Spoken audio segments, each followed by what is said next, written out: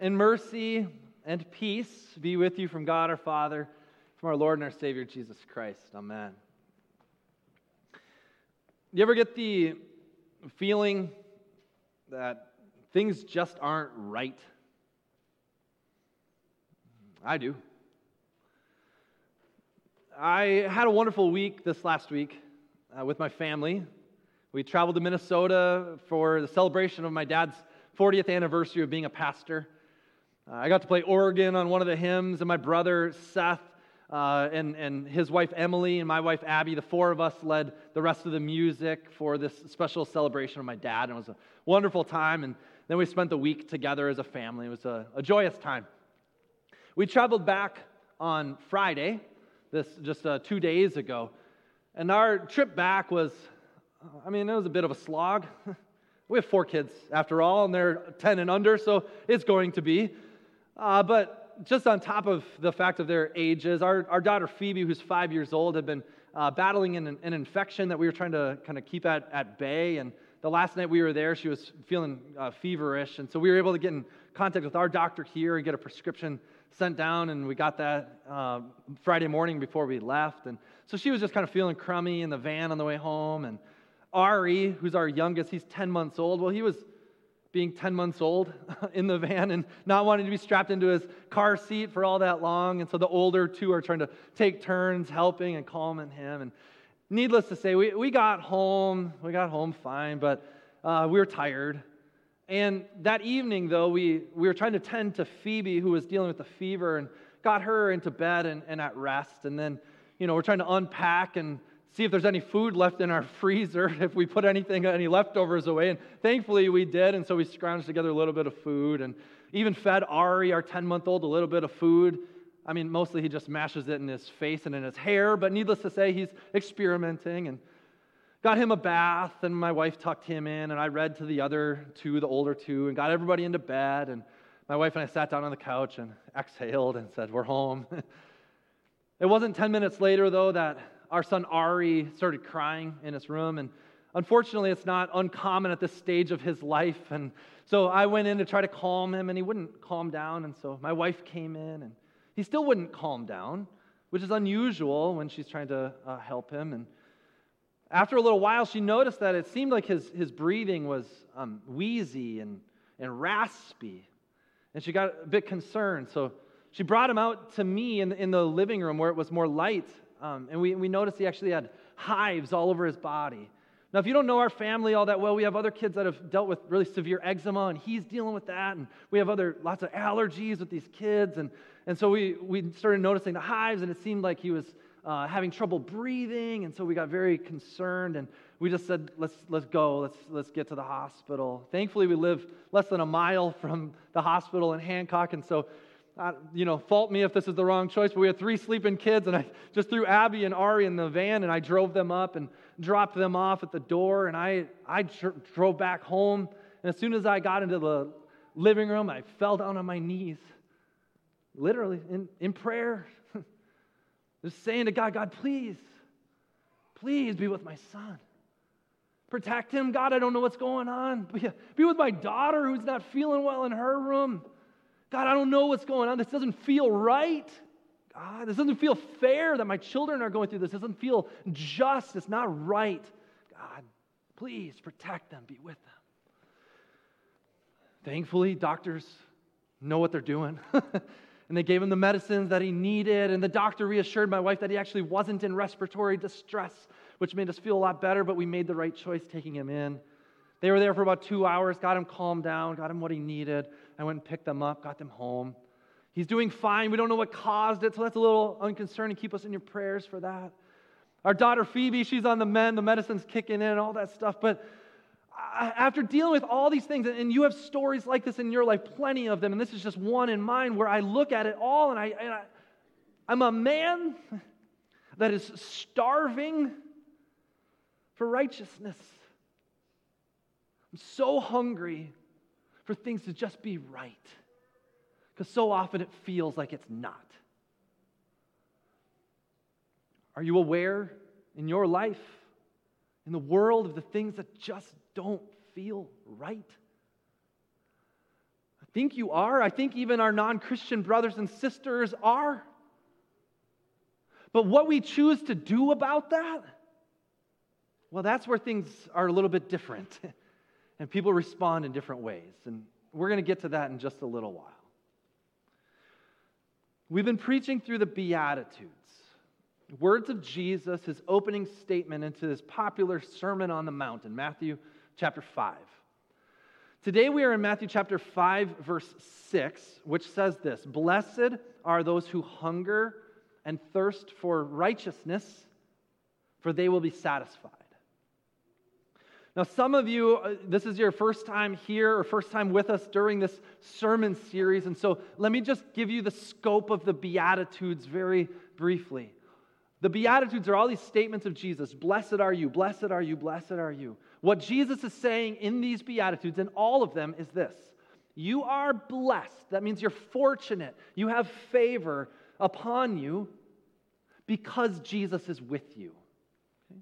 You're blessed because the kingdom of heaven is at hand. Jesus is here in your life to bring you heaven. You're blessed. Even when you're hungry, even when you're thirsty because things aren't right, you're still blessed because Jesus is with you and you can find satisfaction in him. However, what Jesus is also setting up in the Beatitudes is he is teaching us to look forward to a future hope and a fulfillment of Jesus' promise that one day when Jesus returns, he will restore all things, resurrect all things, and set all things right once and for all. And so what Jesus is saying, again, is you are blessed right now, even as things are not right, because Jesus is with you, and you have some satisfaction. But there will come a day when you will no longer hunger or thirst, because all things will be made right, and you'll just be satisfied. Jesus is speaking these words to people who likely had often dealt with real hunger and thirst. There was widespread poverty at the time that Jesus lived, and many of the people who followed Jesus weren't really the wealthy ones or the well-off ones. Oftentimes it was the poor people who were following Jesus. So Jesus says, "Blessed are you who hunger and thirst." And so many of these people are probably thinking, I know what it's like to hunger. I know what it's like to thirst. I don't know about you. I don't know if you've ever been in a situation where you've been that destitute for food or drink, but you probably know what it's like to hunger and thirst. You know what it's like to have those hunger pains and your stomach growls at you. You know what it's like to thirst and to get a headache because you're dehydrated or have your mouth parched. Jesus says, "Blessed are you who hunger and thirst for righteousness." So what he's saying is, you know that longing feeling you have when you're hungry and you're thirsty, that you just long for food and drink? Long in the same way for righteousness. Long in the same way that things would be made right. I already told you, I'm a man who's starving for righteousness. I hope you are too. This concept of righteousness in the Bible is extensive. The Bible talks about righteousness all over the place. And when it speaks about righteousness, it can mean many different things. Righteousness can be used to talk about God's character, that he's perfect, that he's just, that he's fair, that he's right. It can be used to talk about our moral standing among people, the quality of our character, the conduct that we have in this life. It can deal with all those kinds of things. In the Old Testament, righteousness, the English word righteousness shows up about 420 times. In the New Testament, about another 144 times. So the Bible's talking about righteousness all over the place and in a myriad of ways.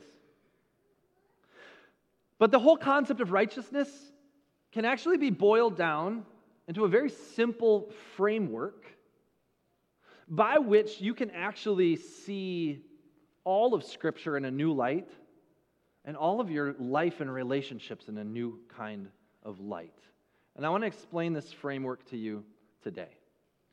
But first, let me tell you, in case you didn't know where you stepped foot into today, this is a Lutheran church, isn't it?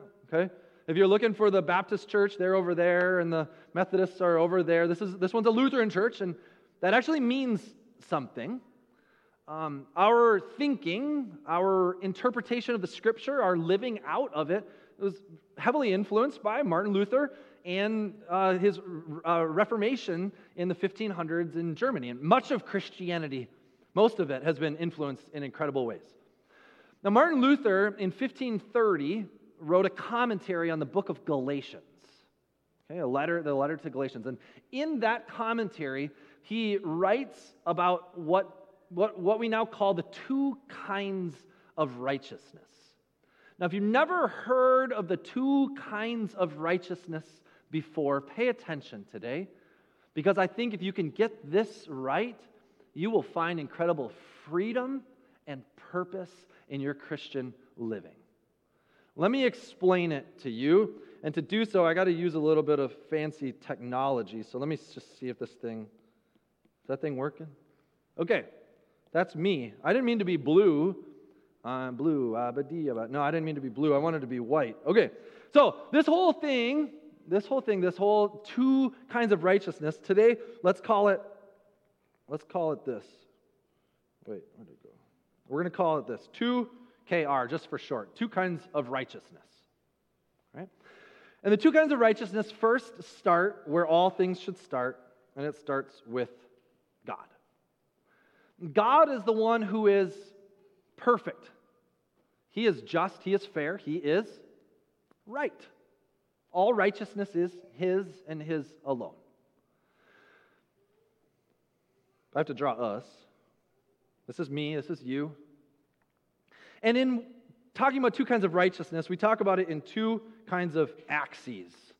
This one goes up and down, so we'll call it vertical righteousness. Now, God is perfectly righteous, perfectly just, perfectly fair.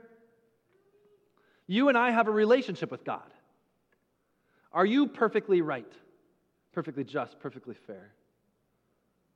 No. So our relationship with God is soiled and stained with sin, right? It just is. It affects this relationship. But God, who is rich in mercy and full of grace, sent His Son Jesus into this world to die the death you deserve as a punishment for your sin.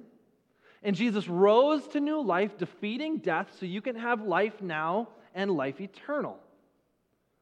And so Jesus has done all of this. So this whole relationship that you have with God is solely on account of Christ and Christ alone. He does it all. He does it all. When God looks at you, you are actually right in God's eyes.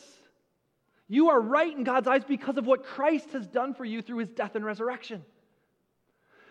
Can you do anything to earn this kind of love? Can you do anything to merit this kind of favor that God has for you? The answer is no. And so this is what Luther would call passive righteousness. We are passive. We don't do anything to save ourselves. We don't do anything to make ourselves right. We just mess it up even more. God is rich in mercy. God gave us His Son, Jesus, so that we can have salvation and forgiveness. When God looks at you, He doesn't see your sin. He sees your Savior, His Son, Jesus. And He loves you and He forgives you. Now, how do we receive all this? Again, it's passive. It's passive. He just gives it to us. And so we receive it solely through faith alone. By grace, through faith, on account of Christ alone, do we receive the righteousness of God. Vertical. We don't do anything. God does it all. But then there's this other realm.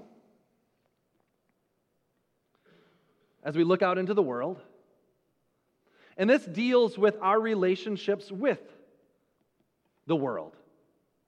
You could say in this axis, this is our, sorry, I have terrible handwriting, our horizontal axis, horizontal righteousness, righteousness before the world. And in this kind of righteousness, in this world, guess what? You are not passive. You're the opposite of passive. Here, you are active. You actually do something, and you're actually responsible for the way that you do it. God has called you to live as righteous people in this world, and it has its effects. When I'm a husband and I try to live as a good husband according to my calling for my wife, to love her like Christ, if I do that even a little bit to the best of my ability, but through Christ, she will receive those benefits of Christ. When I love my children as much as I can, like Christ loves me and loves them, they receive those benefits. If I serve you as pastor and do the best of my ability, you receive those benefits of Christ. So this is all about our relationships with other people, but not just people, also the world, the creation. Look at this, I can even do color. A little Bob Ross here, guys. I can do, so when we go and we live in the creation and we see the trees and the flowers and we tend to God's good creation, we should go about that as Christian people. Even as we work and live amongst the, oh man, that's a bad start. Hang on a second. Let me see if I can, hold on. Oh man, hang on.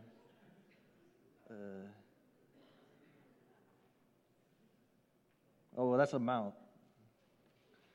That's a dog. I was intending for dog. We got dog, anybody? All right. So as we live amongst whatever animal it is, as we go about in the creation, as we go and live about this creation, we are called to live as righteous people, as God's representatives in this world, actively. Now, let me be very clear, because you'll hear some different Christian teaching on this. And this is where a proper distinction of the two kinds of righteousness is very important and very freeing, okay? Some people would teach you that the way that you live in this world has some sort of bearing on the way that you are with God. That you need to live a certain kind of way in order to merit a kind of favor with God. These two things are distinct. And at this level, in this horizontal realm, every single one of us are on the same playing field. Whether you're rich or poor, whatever nationality you come from, whatever age you are, we're all in the same boat. Dead sinners, forgiven and made alive only through Christ alone. So what we do in this world actually doesn't bear on this at all. We don't do things in this world to try to make God happy. We don't do things to try to please God. God's already pleased and happy with you because of His Son, Jesus Christ, and what He's done for you. So the question is maybe, why should we then? Why should I do anything in this world? Because your neighbors need you to. That's it. Not just the people that live next door to you. Anybody that you interact with. Those people that are hungry and thirsty need someone to bring them true satisfaction, which can only come in Jesus. Your neighbors need you to, so go and do it. See, having an appropriate understanding and distinction between these two kinds of righteousness, I find to be so helpful. And if you meditate on it and think about it and read the scriptures with this kind of framework and look at your life and the world, I think you'll find it incredibly freeing. Martin Luther said in that Galatians commentary, he said this, listen closely. He said, "There is no comfort of conscience so solid and certain as is this passive righteousness." Say it again. There is no comfort of conscience so solid and certain as is this passive righteousness. Which Luther's saying, I'm free. I'm forgiven. because of what Christ has done for me, that's it. See, Luther was trying to live a life meriting God's favor, and he realized he can't merit God's favor. God already loves him on account of Christ. I just get to have it. So you can come to God and you can say to your God, God, I am a poor, miserable sinner. I am a mess. I am broken. My life is in shambles. I keep wrecking it over and over again. It is not right. My life is not right. And God will always speak to you and say to you, my grace is sufficient for you. I love you with an unstoppable love. I gave my son for you. You're forgiven. You're set free. You're my child. I love you. Your God loves you and forgives you. That is the declaration. That's a final word, and you can't do anything to deserve it. How freeing that is. And so we come on a daily basis to our God, hungering and thirsting for righteousness. We come to God and we're begging Him, God, I need to be made right. God, I need to be made right. God, I need to be made right. And over and over and over again, He promises that He will satisfy you, forgive you, satisfy you, forgive you, satisfy you, forgive you. And we hunger and we thirst and we're satisfied until that day of the resurrection of all flesh, when we'll hunger and thirst no more, and we'll just simply be satisfied for all of eternity. Now, we look out into the world then, and we can acknowledge, as I already have, that things are not right in my own life, in my family's life, in my children's life. I acknowledge it. I hope that you can acknowledge it in your life, in your family, in your situations. I think even our non-Christian brothers and sisters in this world know innately that things are not right in this world.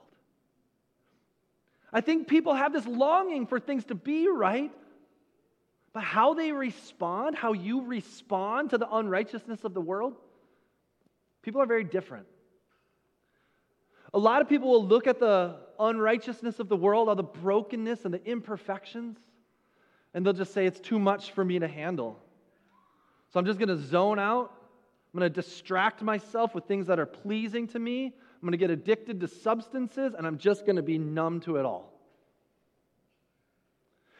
There are some others who become apathetic to the unrighteousness of the world.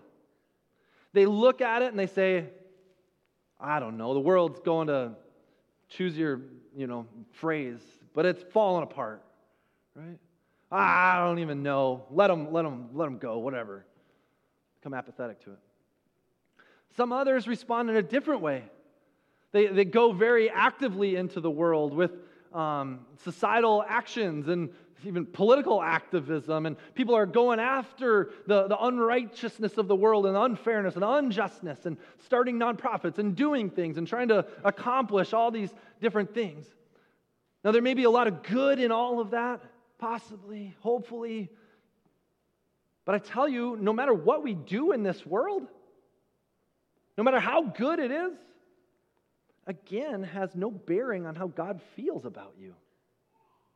I don't know if you like that or not. I actually like it. You see, you could be the person to actually cure cancer. You can find the cure to cancer and save millions of lives from here until Christ returns again. But if you're not right here, humbling yourself before God and receiving what only He can give you through Christ, it's meaningless, really. And so, again, why would we live actively in this world? Why not just numb out? Why not just become apathetic? What should we do? I'll tell you what, we should, as Christian people, we should be the most active in this world. Trying to right the wrongs, trying to bring justice to those who've been treated unjustly. Christian people should be doing that. You should be raising yourselves up and getting involved in this world to bring the righteousness of Christ into this world, because this world is hungry, but it's trying to fill itself with the food that will never fill them up.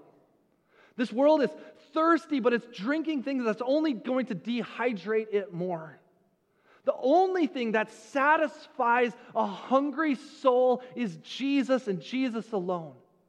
And this world will only be blessed by Jesus followers if you go and you speak and you go and you live as people who have received. Again, doing nothing. It's just given to you. So you can go and you can live sacrificially. You can give without worrying about if you're going to get your fill because Jesus has promised it's already done. It's already declared. You're loved and forgiven. So go.